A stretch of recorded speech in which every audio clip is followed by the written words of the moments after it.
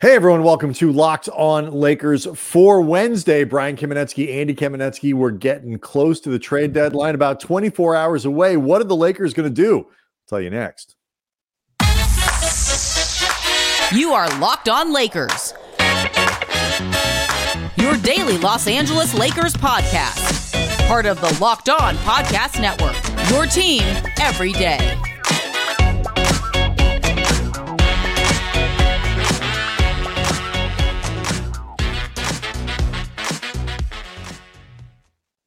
Thanks to everybody for making Locked On Lakers your first listen of every day, Monday through Friday. No matter how or where you get your podcasts, it's always free and never behind a paywall. And Locked On Lakers on YouTube is where over 23,000 subscribers are all getting ready for the trade deadline. Thursday afternoon on the Pacific Coast.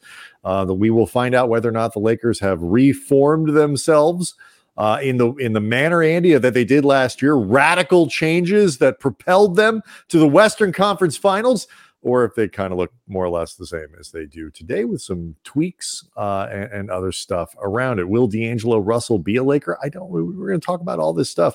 Do want to let you know that today's episode is brought to you by Game Time. Download the Game Time app, create an account, and use the code LOCKEDON for $20 off your first purchase. I will say this, Andy, as we record on Tuesday evening for Wednesday's show, it's not a loud trade deadline. There's not a lot percolating out there. And the names that are bubbling around a little bit are not necessarily transformative in nature, I will say. That doesn't mean surprising things won't happen by Thursday. Well, I mean, look at some of the names that have already moved. Pascal Siakam, Damian Lillard, Drew Holiday, James Harden, OG Anunoby. Like there are a lot of the anticipated guys that were either on the block or may have been dissatisfied with their situation or impending free agency, all that stuff. Those guys have already moved. Yeah. And Zach LaVine, no matter what you think of him, and you and I were pretty consistently on the record, no thank you. Yeah. He is a name, but the fact that he just had season-ending surgery means unless a team just wants him that badly that they're willing to forego seeing how the recovery turns out just because you feel like you can get him at a discount price, that's a name off the board. DeMar DeRozan and DeJounte Murray are like the only all-star-ish players that anybody even sort of expects to move. I mean, I guess there's soft thoughts that maybe Jeremy Grant could move. There's a little bit of Bruce Brown here, maybe a little Alex Caruso or Andre Drummond. I mean, like Bruce Brown, no disrespect to Bruce Brown, is not an all-star. He's not even. I'm just saying the highest profile names. Sure. Like they're just, most of the big names have already been relocated, and between, I think, implications of the way the new CBA is set up and teams getting really, really cautious about, tax implications and aprons and whatnot, it just does. And also, too, I think a lot of teams, like possibly including the Lakers, feeling like they will have a better opportunity to take a more monumental, significant swing this offseason with more control over their picks, say at the draft day, something like that. For just to kind of do the accounting, the Lakers at the deadline this year can trade one pick. They control the 2029 pick, which has value, tremendous value around the league, for the reason that a lot of people believe. Obviously, by 2029, LeBron James will not be a Laker. I mean, none of us know. We'll talk about LeBron and what LeBron said in Charlotte about the upcoming deadline. We'll get into that over the course of the show. There's no question. But I think we can all agree by 2029, he will not be a Laker. That also, I think, runs through the end of Anthony Davis's tenure as a Laker. So the Lakers could absolutely be in a full rebuild by then. They could also be reloaded by then. It's so far out that it's kind of hard to project. But the notion that the Lakers could be crappy for a few years, you and I suffered through that as the postgame hosts on the radio for like the entire dry season for the Lakers. What you're talking about gets to the dilemma the Lakers have, which is they want to maximize the LeBron window, But what is available to do that, even even ignoring, Andy, that it's a seller's market to say the least, who is out there to do it is just not transformative. I can see the argument for DeJounte Murray over D'Angelo Russell as a player. It's fine. I'm a D'Angelo fan, but it's not like I understand that argument. But the gap between those guys doesn't make, scream finals appearance to me. Bruce Brown is a nice player who would help this team, but he's not going to elevate, I don't think, the Lakers to where they were automatically where they were last year. It's just unless they could add Bruce Brown to what they have, right? But that's the thing: adding Bruce Brown, adding DeJounte Murray, like these would all be significant moves if they were not partially gutting themselves to make it happen. It's like we noted on Tuesday's show. One of the reasons that the Westbrook trade worked out so well for the Lakers, at least last season, beyond just needing to get Russ and just the tension that was going on out of the building. And actually, Om Yumnasuk, friend of the show from ESPN, has an interesting piece out right now on ESPN, just getting the perspective of what it's like for guys getting traded. Mm-hmm. And Russ said in this piece, like, look, I was looking forward to going somewhere else. Like at this point, it had reached a point where everyone needed something new. But last year, they added depth through that deal. And that's why they, in part, got so significantly better. If you just rob Peter to pay Paul, unless, robbing Peter means you are robbing something of serious value. Right. If you're paying Paul something really good, right. Like Paul is collecting in a big way here. Exactly. Like you're just kind of, to torture the metaphor a little bit further, you're just kind of shifting debts around. And anybody who's ever done that knows you don't feel good afterwards. No, what I think is fascinating about this is because, look, I've seen a lot of people. Trevor Lane from Lakers Nation, obviously really smart observer of the Lakers, had a really great post that I was watching earlier today where he made the point that waiting for the summertime it gives the Lakers more flexibility. You get 3 picks. For people who may not know, you can now trade 3 first rounders in the summertime, as opposed to just 1 at the deadline. But the point he makes is that it also opens up the rest of the market. Everyone has more ability to be more flexible. Everyone is going to have more options. Sure. And the competition, should Donovan Mitchell, for example, become more available. I mean, he's a name that gets thrown out there a lot. I'm not convinced it's going to happen, but you want to be prepared in case it does. He is playing phenomenally well right now. I will go on the record right now that should Donovan Mitchell become really available, the Lakers should inquire. You kick the tires on that one, as they say. Yeah.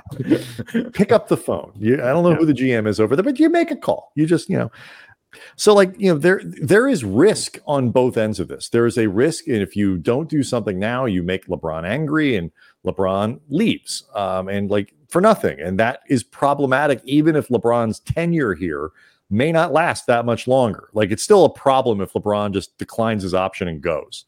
But you have to look at this with the idea of if we make a move now, does it make us better going into next year? Everything has to be done in the prism of looking not just this season, but next. And I want to run something by you, because I was thinking about last year. You talked about the Russ trade and stuff like that. I think last year is a blessing and a curse when you look at the Lakers at this year's deadline, and I will explain why next. Locked on Lakers is brought to you by eBay Motors, and passion, drive, patience. That is what brings home the winning trophy. It's also what keeps your ride or die alive. eBay Motors has everything you need to maintain your vehicle and level it up to peak performance, from superchargers, roof racks, exhaust kits, LED headlights, and more. Whether you're into speed, power, or style, eBay Motors has you covered. And with over 122 million parts for your number one ride or die, you'll always find exactly what it is you're looking for. With eBay Guaranteed Fit, your part is guaranteed to fit your ride every time, or Because with eBay Motors, you're burning rubber, not cash. And with all the parts you need at the prices you want, it's easy to turn your ride or die into the MVP and bring home that win. Keep your ride or die alive at ebaymotors.com. Eligible items only, exclusions apply. eBay guaranteed fit only, available to U.S. customers. Locked On Lakers also brought to you by Prize Picks. What is Prize Picks, you may ask? Well, it's America's #1 fantasy sports app with over 3 million members. It's the easiest and most exciting way to play DFS. That's daily fantasy sports. It's just you against the numbers. You pick more than or less than on 2 to 6 player stat projections, and then you watch the winnings roll in. And this is kind of fun.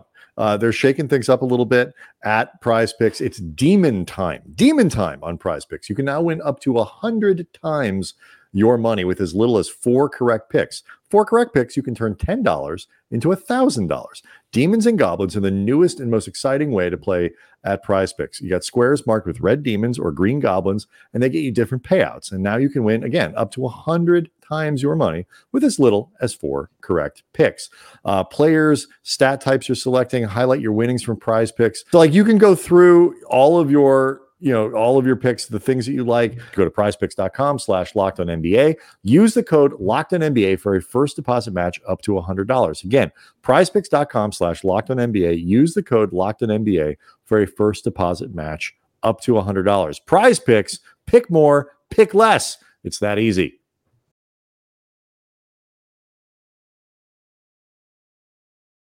So here's what I mean, Andy, by last year kind of being a blessing and a curse. On the one hand, look, the Lakers are the 1-3 in a row, and they're going into these back-to-back games with a little bit of momentum at the end of the week. They're going to have the inspiration of Kobe statue night, and the crowd on Thursday is going to be amped up like nothing you would believe. It's going to be a big night, and once you kind of get clear of the Denver game and the Pellies, the February schedule really does legitimately open up them for a little. I know we've talked about this, but strength of schedule becomes an asset for the Lakers down the stretch. So that's good. Those are all reasons to believe in the possibilities of this year's team. The downside is last year is unequivocally the exception to the rule. Teams that are 27 and 25 at this point in the year, 26 and 25, I forget what they are. 27, do not typically make the Western Conference Finals. They do not typically go further than that, particularly if they haven't had catastrophic injury issues. And the Lakers, while they've been burdened by injuries, their 2 best players have been healthy for the vast majority of the season. So you really have to be careful looking at last year as this, because last year isn't this year, but there's still potential for this year. It's a tricky spot. Well, last year, though, I wouldn't even make that comparison. I know the Lakers did something pretty amazing last year, but they did it in part because the team became so radically different. And I think they were supercharged from that happening. But I think it becomes difficult to compare in a lot of ways the context and mentality. That team was also 5 or 6 games below 500. They had to raise their level if they were even going to attempt to make the play-in, just to make the playoffs, to actually go on that sort of improbable run. This team, I mean, we've seen it. I know they're only 2 games above 500. I know that they are not nearly on pace for what you want from them, hoped from them, with the continuity that we were supposed to see heading into the season. But the reality is, this team does not have the same urgency as last year. They just don't. You can't fake the urgency of being 6 games below 500 when you're 2 games above it. It would be nice if you could, but I think it is going to be harder for them to manufacture the exact same mentality and mindset. And that is a big factor in how they played last year. It's not the only factor. That they had a workable, functional roster made a big deal, but it was the urgency. I mean, they managed to do that with LeBron and D'Lo missing a bunch of those games. I mean, but I do wonder if you can recapture some of that. I mean, I there's no question the sort of esprit de corps of the last year's group was The what? Like the team spirit. You can Google it. It was higher. They were fighting as a group for more of the season. It's not a boo this man. It's I guess you can boo pretentious people. It's fine. Yes. What? It's not my fault you don't know what stuff means, as I Googled to make sure I used it correctly. The what? Go on. But I do wonder if you can kind of recapture that. And we talked about it for Tuesday's show. Like there is an element of something potentially rediscovered with what happened in Boston. The difference, though, that I think fundamentally between last year and this year is that last year, Darvin had buy-in. This year, even if the players kind of set aside some of the issues that have gone on, I don't think it's going to be as easy for them to get back to where they were last year, this year. I think there has been too much stuff going on, too much disorder. I could be wrong. I want to be wrong, and the Lakers, we better hope for the Lakers' sake that I am wrong. It's just that is a difference from last year to this year, is that cohesion between the head coach and the roster. That would need to really get back to the level for them to have the same kind of fight and all that in spirit and whatever that you're talking about. Well, the other thing too that I think last year, even if they didn't necessarily envision Rob Pelinka pulling off as radical a revamp as he did, just because I don't think anybody saw that guy. Like that was a lot of moving parts. I think all of these guys recognize that the ability to do that this year is more difficult because you don't have the $47 million in one contract. Like you don't have as many expiring pieces that you can add to, grease the wheels for some of these trades. And that could explain to some degree, LeBron's comments in Charlotte, where, let me preface this by saying we've seen LeBron do this before. He was asked about like where the team stood, what needs to be done, on the heels of this road trip, heading into the trade deadline, yada, yada. Quote, "It's not a question for me. I love who we have in the locker room. And that's all I worry about. We are going to go out and prepare ourselves every single night, no matter who it is, no matter who's out on this team, no matter what. This is who we have. So there's nothing else to talk about." Later said, "I don't get caught up in that. We're going to go out and prepare ourselves every single night, no matter who it is." And, that it's him and AG's job as the captain to make sure they keep the main thing, which, again, we've heard LeBron say many times, even as we have countless examples of him outwardly putting pressure on there was the GM. The one season with the young guys where he stopped to answer those questions because he was on the phone with other GMs. Like that. I mean, so he put them on hold. Like this is something LeBron does all the time, the passive aggressive. He will make it clear what he wants, but then say, well, not my job, even though it's not my job. I'm just telling the other guy how to do his job. What I think is interesting about that is I imagine he recognizes no matter how much he wants what he wants, he's smart. He knows they don't have that many assets. He can read the market, and his agent, Rich Paul, can certainly read the market. And DeJounte Murray's a clutch client. Like he's going to have an idea of what's happening. But I also think it's important to remember, as far as like any type of pressure from LeBron, there's only so much he can apply when you know that this thing is only going to go on so much longer, him with the Lakers. And also from the Lakers' perspective, I would argue they've been pretty damn all in since LeBron has been here. Like the Russell Westbrook deal, that is as all in gets. When they move Kuzma, that was too KCP. He needed to take a little out at that point. They moved Kuzma, they moved KCP, they moved the first, which, side note, why? But no need to go down that rabbit hole. But like that was as all in as it can get.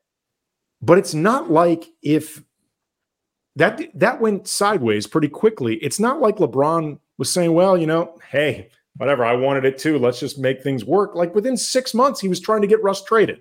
It's not like LeBron gives you a pat on the back and says, well, you tried. He's going to say, well, F it, go fix it again. Like that's the way this works. The other thing is too, I think, what you're getting at also is that there's also a little bit less of the threat, because LeBron, I want them to improve the team. Like, I only got a couple years left. Like, let's go be as good as we can possibly be. Is sort of like you say, it's like par for the course. It's table stakes. It happens every year. But it also doesn't, I think the level of discontent, like, he can say those things while also being still overall pretty pleased with what the organization has done for him, and in no particular hurry to leave, especially while it looks like Bronny will probably spend another year at USC. Like, his, maybe one and done prospects aren't necessarily what they look like before. I don't know. No idea. I don't know. I'm just saying, like, there's been a lot going on that make it so, like, he's not an automatic, like, one and done between the heart thing and his performance. Played pretty well since coming back, but it's not a slam dunk kind of thing. His family is here. So much of his side businesses are here. All that stuff. Like, I don't think he's in any hurry to go anywhere either.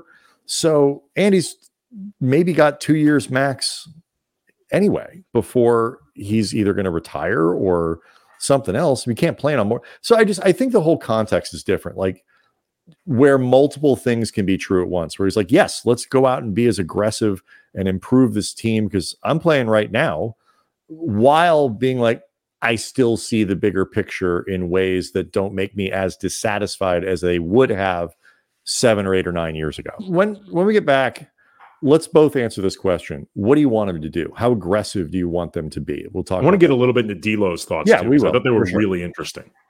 We'll get all that next. Locked On Lakers is brought to you by Game Time. And years ago, some friends of mine and I, we went to go see LL Cool J really last minute at the now defunct House of Blues. And we didn't know how to get tickets because they were sold out. So we ended up going to a scalper, and those tickets ended up fake. And it was only through some really random, totally unrepeatable luck that we managed to get into this concert. Interestingly enough, we got backstage and the VIP treatment, but that's not going to happen again. And it was really stressful either way. And that shouldn't be the case. And that's why I love Game Time. It's the fast and easy way to buy tickets for all the sports, music, comedy shows, and theater near you. And with killer deals on last minute tickets, the best price guarantee, you can stop stressing over the tickets, start getting hyped for the fun. They offer images of seat views. They offer job loss protection. They're looking out for you. You know why? Because they offer the Game Time guarantee, which means you always get the best price. If you find tickets in the same section or row for less, Game Time will credit you 110% of the difference. Fastest growing ticketing app in the country for a reason. So snag the tickets without the stress using Game Time. Download the Game Time app, create an account, use the code LOCKEDONNBA for $20 off your first purchase. Terms apply. Again, create an account, redeem the code LOCKEDONNBA for $20 off. Download Game Time today. Last minute tickets, lowest price guaranteed. So with all that in mind, we'll get to D'Lo here in a second. But with all that in mind, like kind of what we've laid out here, the risks, the rewards, the potential to get better this summer, but also the potential that, at least for the big swings, you could get outbid. You might still not be able to get, the big fish, whoever they might be. How aggressive do you want them to be between, now and the deadline? What's funny about that question is, in some respects, I'm not even sure it matters because I don't know how aggressive they can be. Because when there's not really a lot to bid on and you don't have a lot to bid with, there's only so aggressive you can become. Like, no, but the flip side of that is an extra something or other. If the market is somewhat slow, like you could sweeten things for a DeJounte Murray or something like that in ways to get it done. I'll say this. I don't want them to make the biggest swing possible for the sake of optics. Like, either so you are convincing LeBron that you're staying all in, or you're convincing fans that you're staying all in. Because even though by definition, if you have LeBron, you should be all in, going all in doesn't make you, like, the most all in move possible doesn't necessarily make you actually better. And if you lose those assets for the offseason where you could make a better last big swing with LeBron, I think they need to be realistic about how much better is this going to make you, as opposed to how much happier will this make LeBron, or how much better does this make us look to the fans? Yeah. And they got to take a real temperature of just what's the pulse of this team? Because we're now 52 games into the season. I don't know what it is. You and I think a lot about this team. Yeah, I would say if you like DeJounte Murray because you think it makes you better going into next season, it helps with your salary structure, it gives you predictability and all that kind of stuff, because there is uncertainty around D'Angelo Russell as well as he's playing. Then, okay, yeah, I think you start looking at these deals. I would say kind of you don't do anything at the deadline that compromises your ability to get better this summer. If you feel like DeJounte Murray is part of a plan to improve in this offseason, pull the trigger. If you don't, if it's more for this year and you'll figure it out later, don't do it. Don't compromise your ability to get better over the summer, because it doesn't have to be a star. It could be 2 or 3 players. It could be a different number 3 and slotting Austin Reeves somewhere else. I don't know, but like, just I don't want to. I wouldn't want to compromise that. Andy, there was a book written in 2016 by a guy named Mark Manson called The Subtle Art of Not Giving a Bleep, a counterintuitive approach to living a good life. It seems, based on his comments after the game in Charlotte, that D'Angelo Russell has been reading that book. Yeah, I guess to some degree. He was asked about, his name has been in every single trade rumor since basically the moment he re-signed with the Lakers, and he was asked about, after the win in Charlotte, how he deals with all this, and he said, quote, "I don't care at all. Show up to work. That's it." He said that, he can't control that his contract makes sense to be traded, so he just plays and you can't control it. And he said, quote, "Once again, I don't care at all." He was then, I thought this was interesting, asked, why he allowed for a setup in his deal where basically he traded off having a player option for this upcoming offseason with waiving an implied no trade clause. And he said, quote, "I just thought it made sense. Obviously, I've been here before. I played for the Lakers before, so I know what the requirements are to be successful here. So if you're part of the future here, you'll be successful. If you're not, you'll be traded. And I've been traded before here, so my approach is just a little different. I just really, genuinely, humbly don't care because I know I can't control it, 1. And 2, I just won't allow my mind to go there. I like to focus on this, and you guys see how I've been focusing on basketball, not comments and what's trending on social." And while to some degree I'm calling BS in the sense that I do think D'Lo cares, because I think he'd like to stay a Laker. Like, in that sense, I don't think he's being 100% transparent, but I do believe him that he's reached a place where he's become, I think, productively zen about it, and just recognizing, like, look, I bet on myself to some degree in how I set up this contract. Like, I will play well enough that they will want to keep me. But if I'm playing really well, like he is right now, and they still want to move me, there's nothing I can do about that. I do believe him that he's reached like a place of peace over that, because his play shows it. It's just funny because, like, he's a guy, I think you maybe, other than the first time, like when the Nets acquired him from the Lakers, is that the only time he's been acquired like enthusiastically by a team? Was he enthusiastically acquired Minnesota? By Minnesota? Yes. Yes. Because remember, he and Karl Anthony Towns are really right. tight. But then that deal, being brought in as Cat's friend and all that kind of stuff, there was a lot of skepticism around there, and they were eager to get rid of him. And bring in Mike Conley, who they thought was better fit, and then also, long-term deal, so on and so forth. He's been through this so many times where he's kind of unwanted. He's in that place of obviously a good player. He's made an all-star team. He's in that, I think, pretty solidly in that tier of player who's clearly not an all-star, but clearly better than your average role player around the league. He's in that next step down. Like, you kind of have to develop that. I think it's like he's looking at it like next year, probably going to be in the same position. If I get traded in this offseason, the team I get traded to, I might only have 1 year there at the most. Maybe I'm looking somewhere else. Like, this is kind of, this is the place that he occupies in the NBA. And if you look across, like some of the I mean, the analysis or whatever it is around D'Lo just treats him like he's this garbage player, like, you know, that he has no value whatsoever around the league.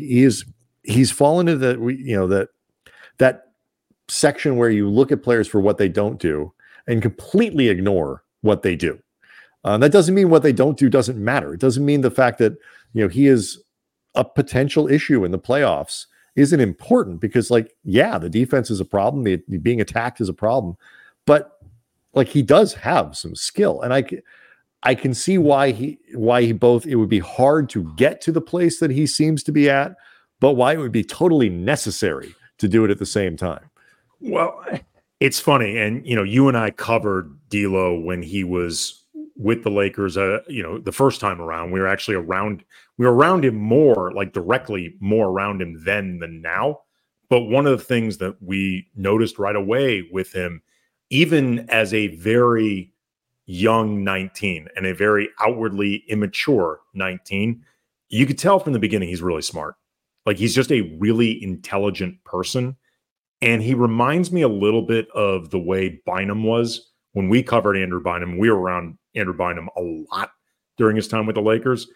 Andrew Bynum was super smart, and sometimes too smart for his own good, in the sense that both he and D'Lo are guys that I feel like they're too smart to talk themselves into the BS. And like, they're too smart to talk themselves into the things that don't exist. And in some ways, their intelligence is great because, you know, in the case of D'Lo, he reads the floor really well, and he's a good communicator, like things like that. But D'Lo, I think, is a difficult guy to BS and like convince himself that something that is happening isn't. And I think that comes out a lot in the way he talks about this. And I think there is a little bit of a trap there, like, you know, where, and I don't want to compare him to like Kyrie in terms of like being counterintuitive for the sake of it, and like, you know, contrarian for the sake of it or whatever. I don't think D'Lo's contrarian at all. No, I don't. But I'm saying, but what I do think he does is he stops to think about the next step past the cliche. The easy answer is always the cliche. The safest answer is always the cliche, particularly when you're him. The other guy like that, Andrew Bynum, never gave you a cliche. No, it was problematic for Lakers management. Yes. But so I 100% admit that, like, part of the reason I want him to stick around is because I like him. I find him to be an intriguing player to watch on the floor, but also kind of an interesting guy to have around to see those, even if I'm not in the locker rooms in the same way that I used to be. We'll see what happens. I still think there's a good chance the Lakers do the DeJounte Murray deal. I think, you know, Atlanta, this is as much up to Atlanta and them deciding, are we better off trying this again in the summertime when there may be a better market and people are more willing to do, there are more teams who are willing to make a deal. But we'll see. In the meantime, Locked On Lakers on YouTube is where you can go to hang out with over 23,000 subscribers, everydayers like Father of Bass. I'm assuming it could be Fathers of Bass. I'm assuming it's not Fathers of Bass, although if it is, that's fine too. But all the everydayers, all the people checking in every day, we really appreciate all the support for the channel, for the show. It is we'll be back for Kobe Statue Day on Thursday, and obviously a big game against the Denver Nuggets. See everyone tomorrow.